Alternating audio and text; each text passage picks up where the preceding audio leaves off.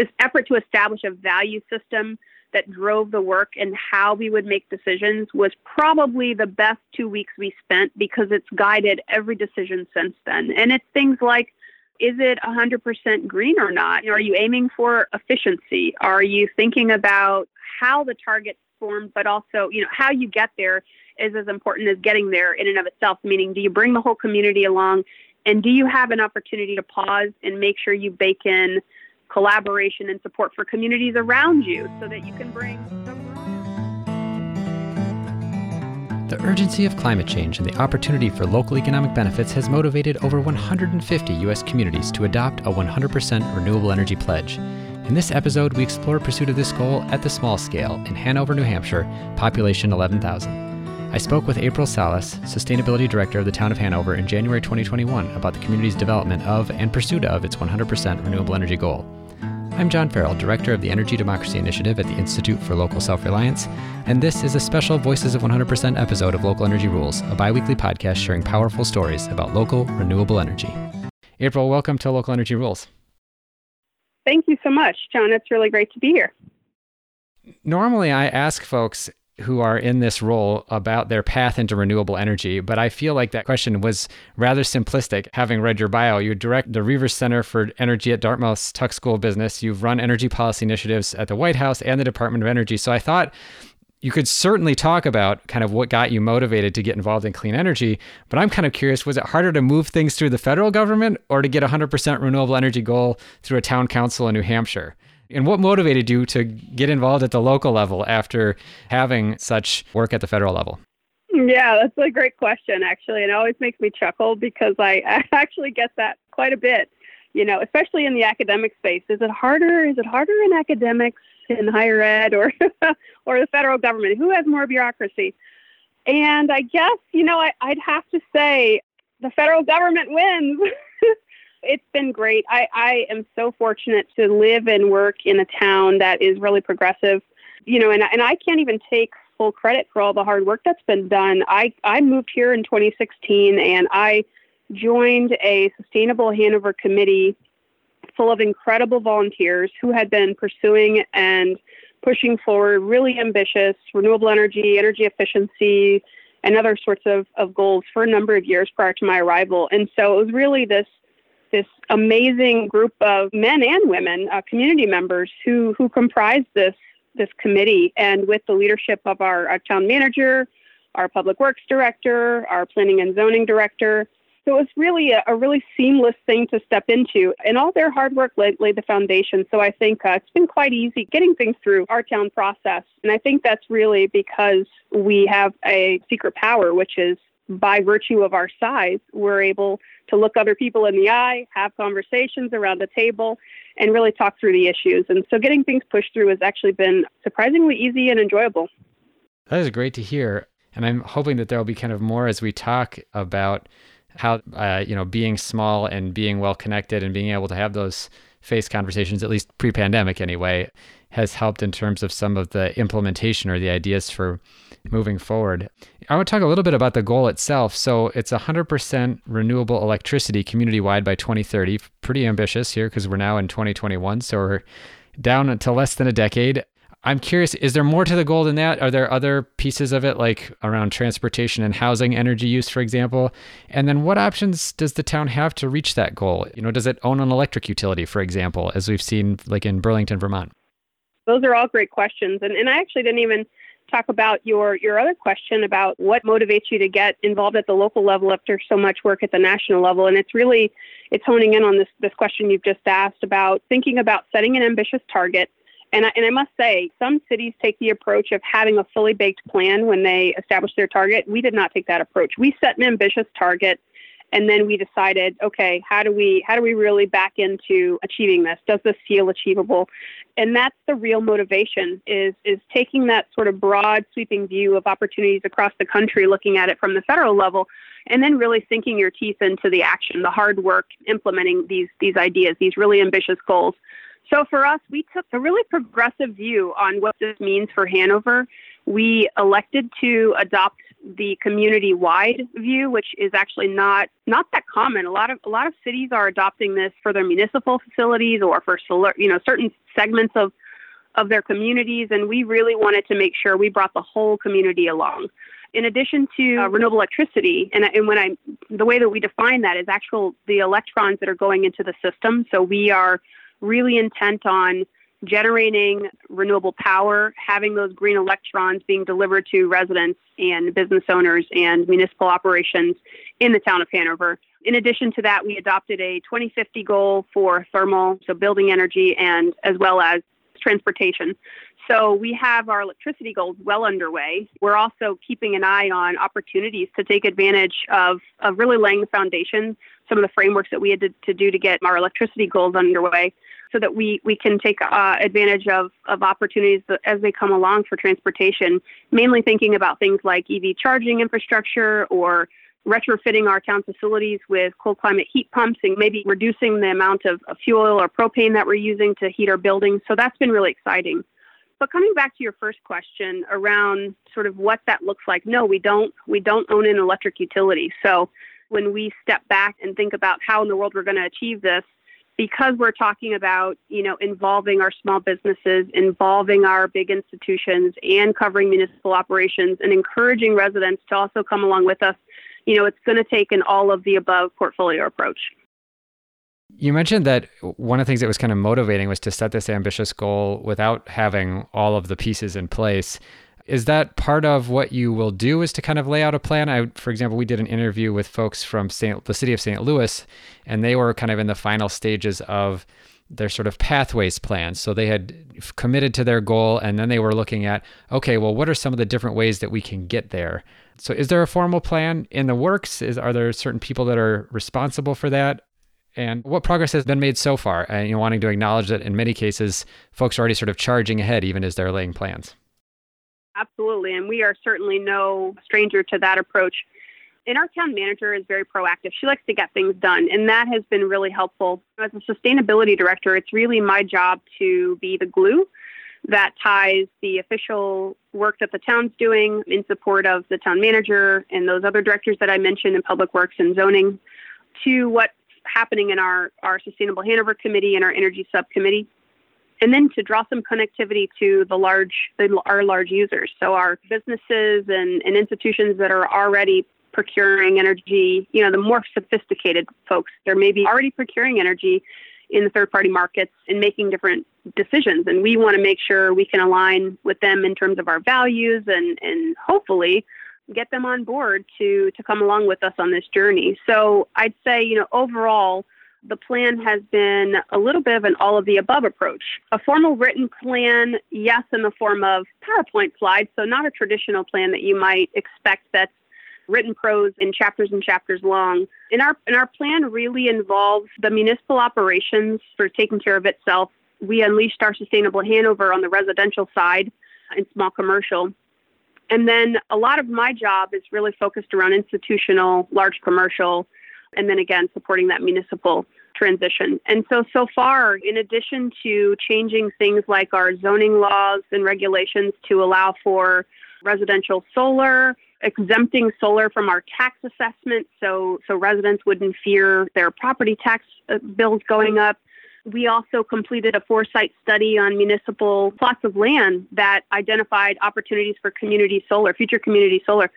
So really, days before the end of 2020, we actually, I got to flip the switch on a 702 kilowatt system for municipal load, which I literally just finished totaling our end of year numbers. And we went from a total installed capacity of about 1,600 kilowatts to about 4,000. And we're expected to jump to 5,000 by the end of 2021. So I'd say it's been all hands on deck and really looking at this portfolio approach, which will include a lot of behind-the-meter solar. We are really encouraging our residents to solarize as much as they can. Equity is obviously very, very important to us, and this year has been no different from any other community. We have been looking really hard at our program designs, specifically at how we really didn't realize our programs were oriented towards homeowners. And maybe we were leaving out renters or folks who were here for less than, for whatever reason, were coming and going, and they didn't necessarily have access to solar. So we just closed on our first community solar project where residents could buy fractional ownership of a community solar array. And we have residents from apartment buildings, renters. It's a really nice mix of people who own their homes but couldn't solarize for whatever reason because too much shade or their roofs didn't support it.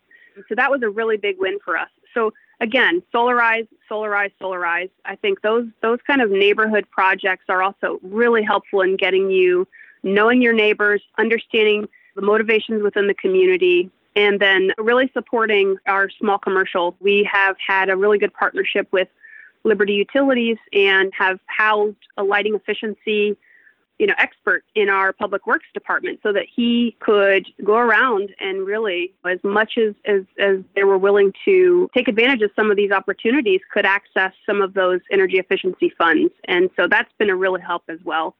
And then really lastly is how we look at opportunities to leverage our convening power between the town of Hanover, which also buys in the wholesale markets, which is slightly confusing and most towns don't. But we can access, lower cost power through the wholesale markets. And we have looked at procuring larger wind projects or larger solar projects with maybe Dartmouth College or another big commercial user. So aggregating demand, kind of like you see corporations doing, getting a bunch of their friends together and buying all or part of a renewable system. So that's definitely in the pocket. And then lastly, we've had some legislative change that has recently allowed communities to adopt community power and default their residents into the program. And so they have to opt out if they don't want to be a part of the program. So we have very, very recently, I don't even think the ink is dry, just signed our joint powers agreement, and we'll be forming with a collection of other towns, Community Power Coalition of New Hampshire, which means then we will be defaulting all of our residents into this community power program, which we're very, very excited about. We're going to take a short break. When we come back, I ask about the development of Hanover's 100% renewable energy goal, the role of equity in its implementation, and advice that April has for other small communities pursuing ambitious renewable energy goals. You're listening to a Local Energy Rules Voices of 100% interview with April Salas, Sustainability Director of the Town of Hanover, New Hampshire, about the community's 100% renewable energy goal. Hey, thanks for listening to Local Energy Rules. If you've made it this far, you're obviously a fan, and we could use your help for just 2 minutes. As you've probably noticed, we don't have any corporate sponsors or ads for any of our podcasts. The reason is that our mission at ILSR is to reinvigorate democracy by decentralizing economic power. Instead, we rely on you, our listeners. Your donations not only underwrite this podcast, but also help us produce all of the research and resources that we make available on our website and all of the technical assistance we provide to grassroots organizations. Every year, ILSR's small staff helps hundreds of communities challenge monopoly power directly and rebuild their local economies. So please take a minute and go to ilsr.org and click on the donate button. And if making a donation isn't something you can do, please consider helping us in other ways. You can help other folks find this podcast by telling them about it, or by giving it a review on iTunes, Stitcher, or wherever you get your podcasts. The more ratings from listeners like you, the more folks can find this podcast and ILSR's other podcasts, Community Broadband Bits, and Building Local Power. Thanks again for listening. Now, back to the program.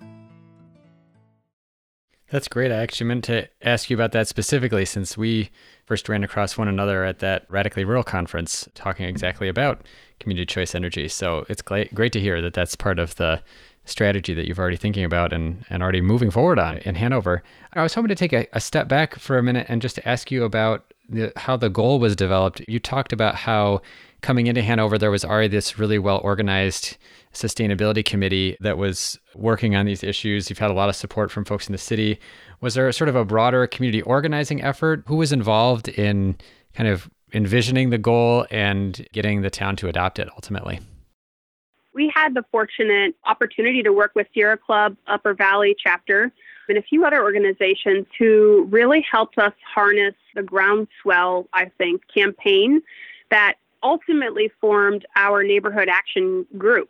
And so we had, again, kind of a subset of the Sustainable Hanover effort broadly supporting Sierra Club and their effort nationwide, really, to encourage communities to adopt the R100 targets, the Ready for 100 targets.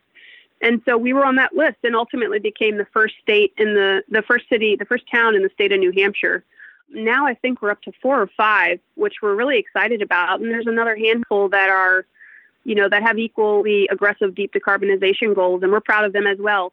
We really feel like that organizing framework was really helpful in us connecting with our community members across Hanover. It gave us an opportunity to in a pre-COVID environment, be inside their homes, ask them questions, what were they excited about, what scared them, and to really get a sense of where they felt like they stood on climate change, on the importance of renewable energy, the importance of feeling like they could contribute to the overall goal. And so I think that ultimately led to the success that we saw in 2017 at town meeting when, in a town meeting form of government, we all gather in the high school gymnasium and literally raise our hands in yay or nay for the adoption and endorsement of this goal. And that's what happened. It was a really powerful moment. I was there. I brought my kids. It was just a really awesome opportunity to see. I don't even know how to describe it. It was just kind of unfolding before your eyes, and the feeling of raising your hand and something passing. You really feel a part of the movement. And I think we've felt that ever since as we've been trying to drive towards implementation. That's a great story. And I love sort of the traditional New England town meeting aspect of that. There's so many other communities where maybe there's a city council vote, maybe it's a local ballot initiative, but just that idea of folks gathering, having already had lots of conversations in the community, and then coming together to pass it is a great part of that story. Absolutely. And then the other thing is when we got of course we had the uh-oh moment. Now what do we do? But we all huddled again in a little conference room in one of our public libraries and really got to work on trying to figure out what values were going to underpin our work. So how would we make a determination as we got started in all this, what we would and wouldn't do? We knew there'd be infinite possibilities for how to get to 100. Certain technologies would cost more, cost less. But how do we think about an organizing framework? And that's where this effort to establish a value system that drove the work and how we would make decisions was probably the best 2 weeks we spent, because it's guided every decision since then. And it's things like, is it 100% green or not? Are you aiming for efficiency? Are you thinking about how the target's formed, but also, how you get there is as important as getting there in and of itself, meaning do you bring the whole community along, and do you have an opportunity to pause and make sure you bake in collaboration and support for communities around you so that you can bring the broader network along. And we wanted to support living wage jobs, create business opportunities. So all of these were really important foundational guidelines and values that underpin the work that we've been doing for the last 3-4 years. I'm so glad that you are talking about sort of the values behind this. We've seen historically energy development, with fossil fuels has tended to disproportionately put pollution burdens, energy burdens on low-income folks and communities of color. I was curious if in the planning around those values or in the pledge itself, if the Renewable Energy Pledge talks about an approach to equity as part of the 100% goal. Yeah, and the way that we characterized it was a resilient and healthy community powered by affordable and clean renewable energy. And so equity was always at the center of it. But I think like many people and many communities, we paused. 2020 gave us pause. We stopped, we reflected, we brought in resources and experts from Dartmouth College, from across, national experts to help inform our view on equity and inclusion and environmental justice. And we're still learning, I'm telling you. And it's been incredibly powerful for the committee to do this together. So we have already formed a diversity and equity committee, and it is guiding back to like procurement, back to program design. We had these hunches that things were happening, like, gosh, at each of our annual forum, we keep seeing the same 300 people. How do we reach more people? How do we reach people that we aren't already reaching? So we had some hypotheses in our head that we were observing in the earlier days. And I think we've really turned the dial up in this last year to say, no, this is not only a priority, but it's an imperative. And we can't get there. We're willing to slow down a little bit so that we can bring everyone along. And that's how we're thinking about going forward, is how do we create a construct that brings everyone along, and that we even redefine how we define community member. And that might include someone who works here during the day but doesn't live here at night. That might include, college students who are here for 4 years or 2 years. It's in renters. There's all kinds of walks of life, and we want to encourage everyone to feel like they have a place in this journey, because that's how we'll be successful in achieving 100% by 2030. As a member of the college yourself, but also in a community that has a prestigious local college, are there advantages in both the implementation and having that institution in Hanover? Yeah, it's a fantastic question. And I would say, of course, we have a world-class research institute, engineering capabilities. There's an entrepreneurial ecosystem, world-class faculty. The student body is incredible. The staff with deep, deep expertise.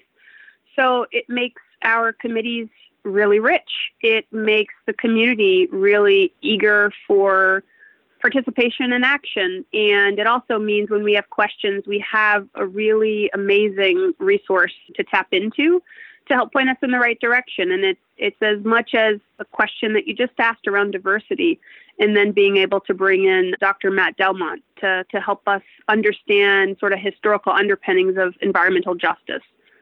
Thinking about marketing and reaching our consumers in a way that we feel like embodies our values, and then leveraging Professor Kevin Keller to help us think through. He's a nationally recognized branding expert. So it's just been really nice to be able to engage the college.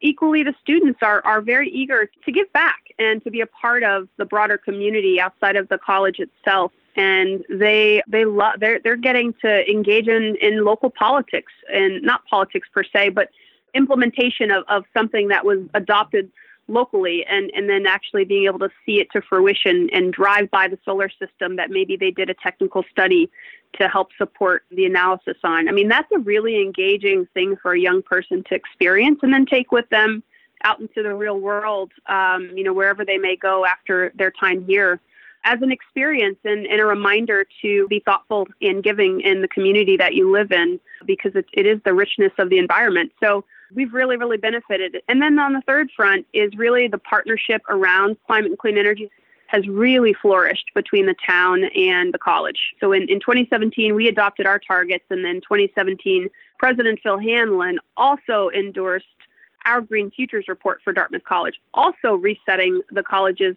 intentions and purpose around climate and clean energy. So those two things happened within about a month of each other. And I'm not going to say we weren't very nervous that one or the other wouldn't pass, but we're really fortunate we don't have to think about that. It's laid the framework and foundation for a much richer partnership. April, I just want to say how much I appreciate you taking the time to talk with me about your work and the work in Hanover to advance renewable energy. Is there any advice that you could offer to other small communities that are trying to both set and achieve ambitious renewable energy and climate goals?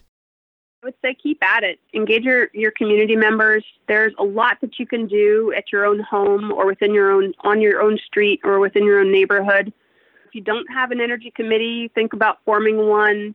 And one thing that we've been really blessed by is the organization Urban Sustainability Directors Network. So if you live in a town that has access to at least some partial funds for a sustainability director, this USDN network has been really amazing for us as we turn towards implementation as a network to see what everybody else is doing across the country. And they have a pricing structure that is just wonderful for small communities like ours to be able to afford to be a part of and the membership. And so I'd say that's been just an amazing resource for us as we've grown. But don't be afraid to just ask the questions and try to build that local coalition on your own. And otherwise, reach out. We'd love to hear from you. April, thank you again for joining me to talk about the work in Hanover. I'm excited to share it with others, and best of luck as you continue to pursue this ambitious renewable energy goal. Thank you so much. Thanks for having me, John. Thank you so much for listening to this Voices of 100% episode of Local Energy Rules with April Salas, Sustainability Director of the town of Hanover, New Hampshire, about the community's 100% renewable energy goal. On the show page, look for links to several documents and stories about the town's goals, including the recent powering up of a new solar array for municipal needs. On our website, you can also find our community power map that shows every community with a 100% community-wide renewable energy goal, and our interactive community power toolkit that provides audio, video, and stories of how communities have made progress toward their goals. Local Energy Rules is produced by myself and Maria McCoy, with editing provided by audio engineer Drew Birschbach. Tune back into Local Energy Rules every 2 weeks to hear more powerful stories of communities taking on concentrated power to transform the energy system. Until next time, keep your energy local, and thanks for listening.